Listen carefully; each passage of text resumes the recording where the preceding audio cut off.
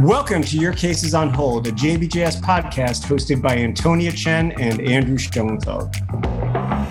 Here, we discuss the science in each issue of JBJS with an additional dose of entertainment and pop culture. Take us with you in the gym, on the commute, or most certainly, whenever your case is on hold. Welcome back to another exciting Your Case is on Hold, episode 42. I'm Antonia Chen. I'm deputy editor for Adult Reconstruction. And I have here... I am Andrew Schoenfeld, deputy editor for Methods. Omnipotens Deus non sum dignus, sed tantum dic verbo es senabitur anima mea. Do I bow to you after saying that? No. It sounds good. Translation? Yeah. Almighty God, I'm not worthy, but say the word and my soul will be healed. Something like that. You get a lot. You get a lot out of it. It's not just orthopedic science here. I mean... There's much more. Much more. Yeah. So... just as you can tell, these opinions are 100% our own and don't reflect anyone else, especially not in the JBJS editorial board or staff. This is sponsored by the Clinical Classrooms. So if you've not been familiar with the Clinical Classrooms, please sign up for it. Really good information in there. Quick on the information on the go and references all the articles within JBJS. So a lot of information at your fingertips. Without further ado, we're going to jump into Top of the Pile. What's New in Hip Surgery by Morgan. It's permanently free. We also have The Management of Bone Loss and Tunnel Widening in Revision ACL Reconstruction by McMillan. What's Important? Humanism by Schaefer, which is also permanently free. And Shaping the Impact of Artificial Intelligence Within Orthopedic Surgery by Patel. Any thoughts, my co-podcaster? Yeah, yet another opinion piece on artificial intelligence. I think for those who listened to the last episode, and if you hadn't, or you haven't yet, please do check it out. You'll get an earful about my thoughts about. I just think like all these, it's everything is going to lead us to the promised land, and it just ends up being that after 5, 6, 7, 8 years of looking at it, it's really not that much further than where you were before it started. Everything you need to know about how to apply and interpret artificial intelligence models and ChatGPT, how they are relevant, how they inform, and how they drive the orthopedic field, I think can be found in the Ghostface Killah's Iron Man album song Assassination Day. If you listen to Assassination Day from Ghostface Killah's 1996 Iron Man album, you will get all the information that you need to know about the application and relevance and all of it. You will get everything out of it by listening to that song. It's all going to be there contained in the song. Check it out. That's your pop culture reference of the day. Boom.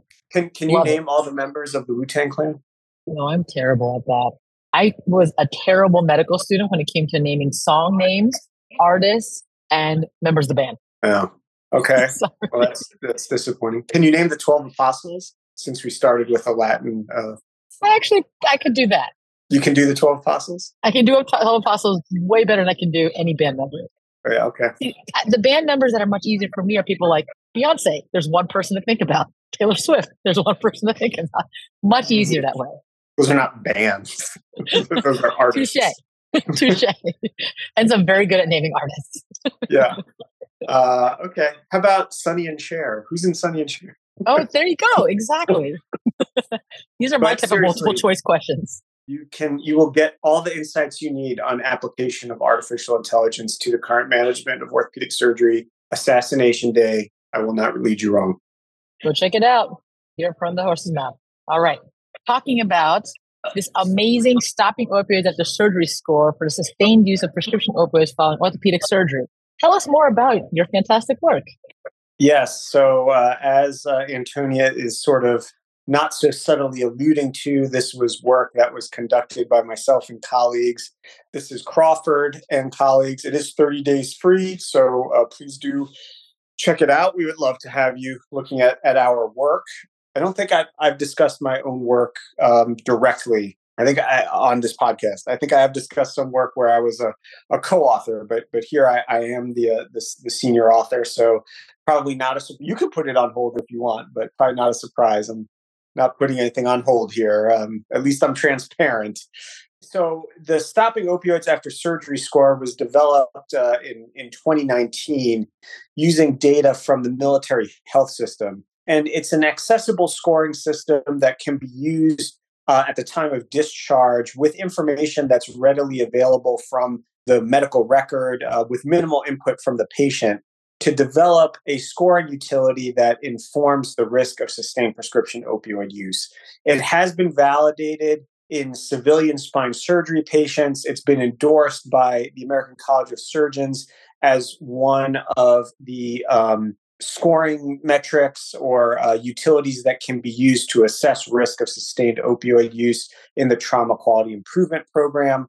So what we were looking to do is investigate and validate its ability to predict, one, in an entirely civilian, broadly orthopedic population, broad orthopedic representative procedures under consideration here. And then also, because prescribing practices are changing, both with sensitivities to the opioid epidemic and then in the context of the COVID pandemic, we wanted to look at the performance of the score across successive time epochs within the COVID frame. So a couple of different angles here. We're including data from the MGB health system between 2018 and 2022, and we included patients undergoing rotator cuff repair, lumbar discectomy, lumbar fusion, total knee, total hips, the most sublime of all procedures, right? RF of ankle fractures, RF of distal radius fractures, and then ACL reconstruction. What's important here, and what we were intentionally trying to do, is cut across a representative population with varying risks of both preoperative opioid exposure and the risk of sustained prescription opioid use. So we looked at the SOS score. The Stopping Opioid Surgery score is abbreviated the SOS score, and looked at its performance both overall in this population and then in the various epochs of the COVID-19 pandemic. So, basically timeframes that, essentially are kind of like, not exactly, but kind of the 9 months of 2020 that were related to COVID, the year 2021, and then 2022. So we've got 26,000 patients to consider here. The observed prevalence of sustained opioid use was 1.3% in the range of generally 1.2 to 1.5%.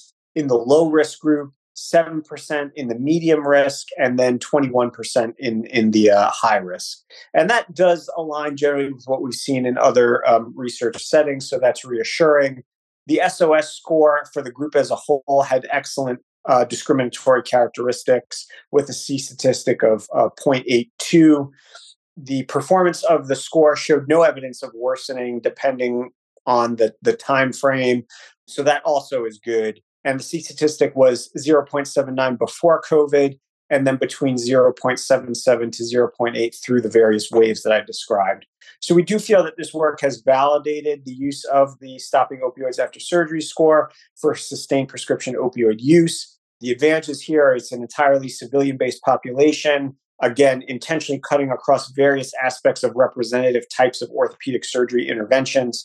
It really is easy to implement for the purpose of prospectively identifying patients in musculoskeletal service lines who are at a high risk of sustained opioid use. We think that this enables both future implementation and additional modifications in terms of treatment plans to avert opioid abuse, although that part is, still hypothetical. There is room to, prospectively investigate this. There's also room to, discuss a modification where we're not just talking about after surgery, but after musculoskeletal injury, even if it doesn't require surgical intervention.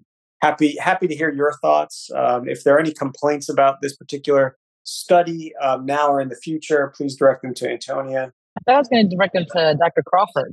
You did that. Oh, yeah. Well, you have to always blame Dr. someone Crawford else. is fully capable of handling them as well. Yes. He is. He is very capable of this. And, I have to blame anesthesia. I have to blame other people. That said, I have nothing to put on hold here. I think it's a really important aspect. I think the opioid epidemic, as we all know, is something that's problematic, and whatever we can do to try to reduce the amount of opioids. What's interesting is a lot of patients stop taking opioids sometimes too early, right? With the fear, they're like, well, I'm going to get addicted to it. But there's scores now and metrics by which we can use this to help counsel patients. So very useful and practical research. Absolutely. And there's also, I believe, a video summary from Dr. Crawford himself, so you can hear what the first author, you don't have to take it from me, you can hear what the first author thinks about it. Of course, And it's he's free just for going to 30. parrot all the lines that I fed him. So not And true. it's also Not true. That's free a for joke. 30 days too. So you can read it on your own if you don't want to listen to either one of them. Draw your own conclusions, but do check it out. Do check it out for sure. So mine is looking at cementless versus cemented total knee arthroplasty, concise midterm results of a prospective randomized controlled trial by Hannon et al. There's a visual summary that goes with this. So this is a follow-up study of a previous RCT. It started with 141 patients and was conducted between 2014 and 2016. So that allows for a minimum of 5-year follow-up in 2016. At this last follow-up, there's only 127 patients available at a minimum of 5-year follow-up, comparing cemented and cementless total knee arthroplasty. The range of follow-up was 5 to 8 years, but the mean follow-up was 6 years. So as we all know, it's nice to do level 1 studies or do prospective randomized studies. It was powered appropriately from the first time around. It is a small number, though, to draw conclusions from, as you can imagine, and it's obviously good to have good midterm results, especially in something where you're looking at something like cemented versus cementless total knee. The idea of cementless, ideally, is that the bone can grow into the implant itself and result in longevity of an implant. 5 years is still probably early to consider for longevity of implant. And you can see that here, that the results don't really differ that much between groups. When it looked at implant-free survival, they both were 100%, so neither of them were revised for the implant alone. There was only one patient who underwent a cemented total arthroplasty that went patella resurfacing, who didn't initially undergo patella resurfacing. They looked at revisions, reoperations, complications, patient-reported outcomes, and radiographic analysis. Those are all things that to be considered, of course. Do take this study with a grain of salt, though, that the research support was provided by the manufacturer of the implants under investigation. Also, probably not surprising, there was no difference in PROMs. They looked specifically at the Oxford Knee Score, the Forgotten Joint Score, the Knee Society Score, or the percentage of normal of these scores. The only difference that they found between patients was satisfaction, which we know is a very subjective variable. They said patients who were extremely satisfied or very satisfied of their overall function was greater in the cementless group, 84% versus 66%, which was statistically significant. But again, we know so many factors play into satisfaction. They said radiographically, there was no evidence of implant loosening in either group. There was more radiolucent lines in the cemented group, actually 42% versus 31% in the cementless group, but these radiolucent lines did not correlate to implant loosening specifically. But more importantly, I think is we really need longer term data. We really need 10, 15, 20-year data to see if there's any differences in implant survivorship, as well as radiographic differences. And I would like to see this type of study broken down by different types of patients. There have been studies that show that patients who are obese do better with cementless implants. Is that true at a later time frame? They did exclude patients with poor bone quality, but we want to see if those type of patients have difficulty with cemented versus cementless in the future. And then a lot of times people say cementless implants are really good for young active patients. Some people specifically say young active males. I'd love to see what the outcomes would be in this specific type of population. So it's good to have good midterm follow-up, but it is a small cohort of patients. Yes, I think that, there's a couple of issues confronting this particular paper that stood out to me. One is, it is a follow-on study, and I suspect that some of these outcomes that they're discussing, the paper may not have been, or the original study was not structured to allow for this. So, I'm surprised that it has a grade of level 1 evidence. I would say this is probably more level 2 evidence for that reason alone. And secondly, and this is probably the bigger reason, the survivorship free of any revision was 100% in both groups. So if we're going to accept this at face value, that means if you just use this product, you'll never have a revision ever again, right? No. At least at 5 years. At least at 5 years.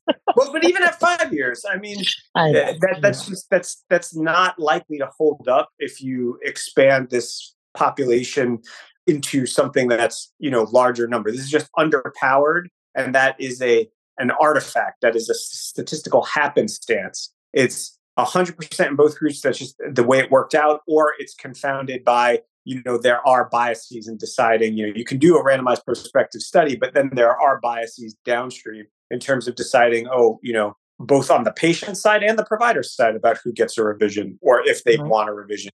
So I would say that, the 100% in both groups is a real artifact, and it's unlikely to hold up if this is extrapolated into conventional, non-idealized circumstances, however you want to look at that. Circumstances are always ideal. That what we will.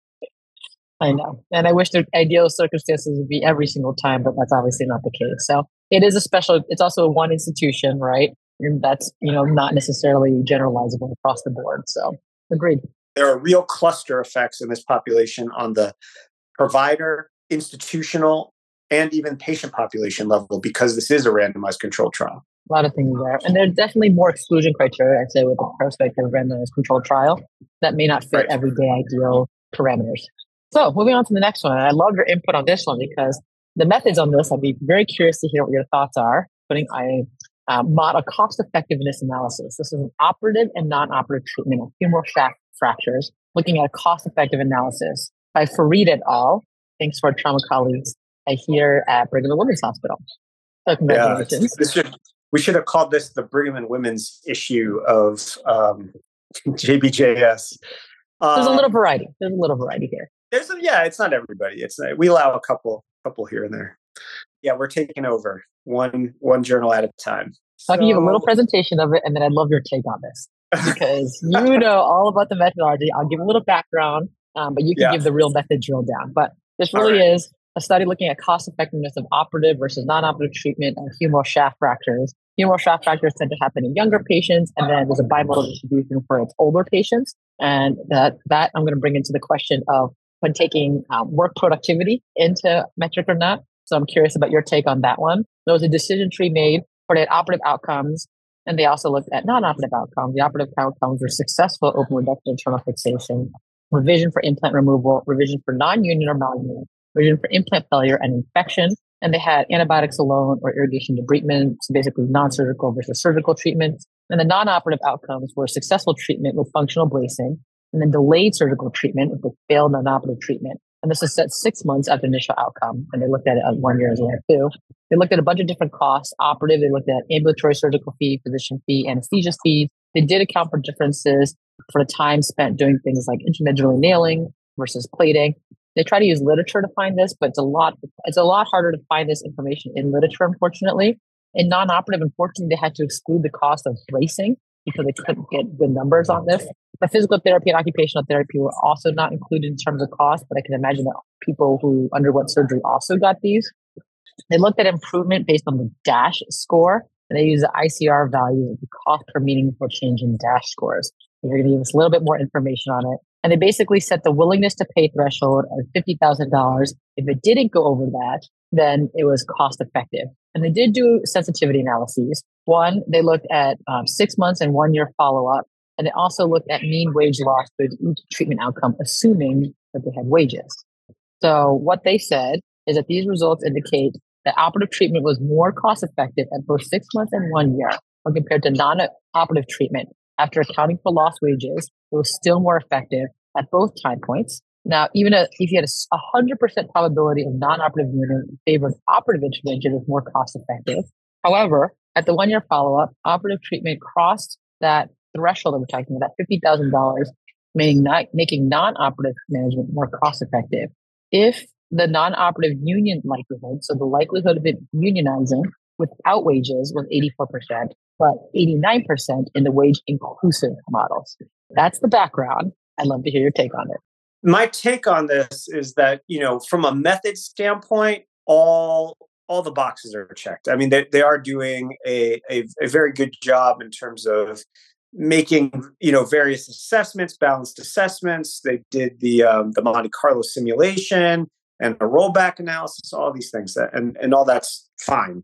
My bigger concern is really with the source data. That's where a lot of the issues with these types of comparisons do derive, because there is a confounding by indication or a selection bias that can inform your data and performance. For example, and I don't know this to be a fact, but one of the concerns is that if all the people who are getting surgery are the high performers, and then all the people who are being treated non-operatively are low performers or have all sorts of other contraindications because of medical comorbidities or other issues that they have going on, this can then lead to downstream confounding around the outcomes that they're looking at, including the DASH scores. This is all from existing literature, and you cannot tease out selection and indication bias by reading an article.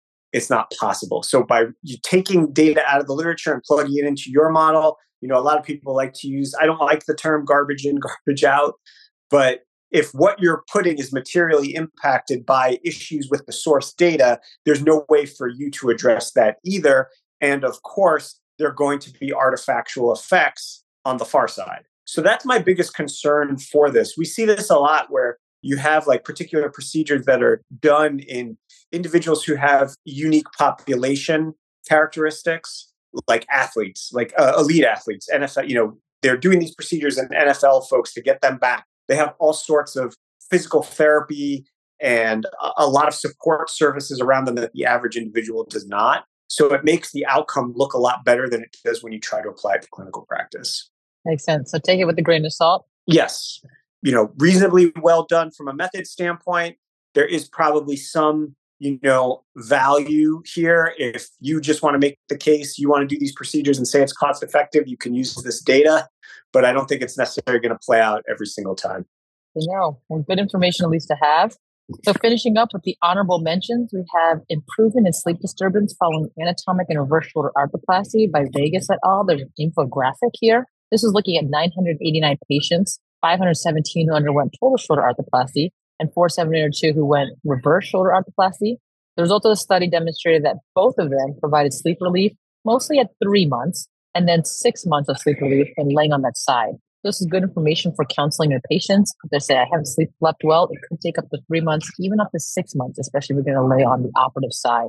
That said, they said 13% of patients in the total shoulder group and 16% in the reverse group could not sleep comfortably, and 31% at 3 months, and 31% in the total shoulder, and 37% in the reverse shoulder group could not sleep on the operative side. So still a high percentage of patients who didn't really feel that comfortable after surgery.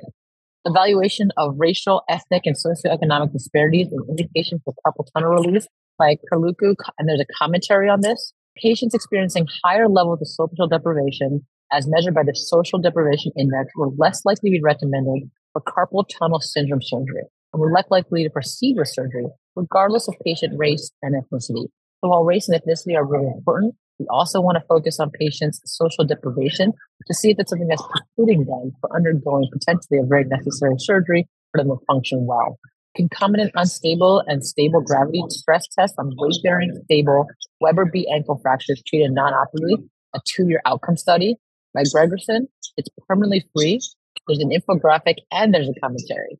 So this study investigated the influence of a concomitant unstable gravity stress test compared with a stable gravity stress test on outcomes after non-operative treatment of weight-bearing stable fractures. In Weber B SBR ankle fractures that are stable on weight-bearing radiographs, and if they're treated with the removable orthoses and they're allowed to bear weight, a concomitant unstable gravity stress test was not associated with worse patient-reported or radiographic outcomes compared to a stable gravity stress test at the 2-year follow-up. Therefore, identification of stress instability may not be necessary. And finally, height gain following correction of adult spinal deformity by Diebo et al., permanently free, with a commentary. The patients who undergo adult spinal deformity always ask, can I get taller, or how tall will I get after surgery? This study found that most patients undergoing adult spinal deformity surgery experienced height gain following deformity correction with a mean whole body height gain of 7.6 centimeters. Height gain can be estimated preoperatively with predictive ratios, as reported in the study, and height gain was correlated with improvements in reported SRS-22R appearance and promise scores. There you have it. Thanks for joining us again for episode number 43, and we look forward to seeing you next time. Yeah, the next episode will be 43. Can you believe they've been letting us do this for like 43 episodes? Almost two years now? Almost 2 full years in the book. Yeah, more to come. But seriously, check out the Iron Man album. We'll still be here. We're putting cases on hold. Hopefully your cases are on go. Be sure to get subscriptions and be sure to subscribe so you get the notifications. Give us a 5-star rating if you can. And we'll see you next time.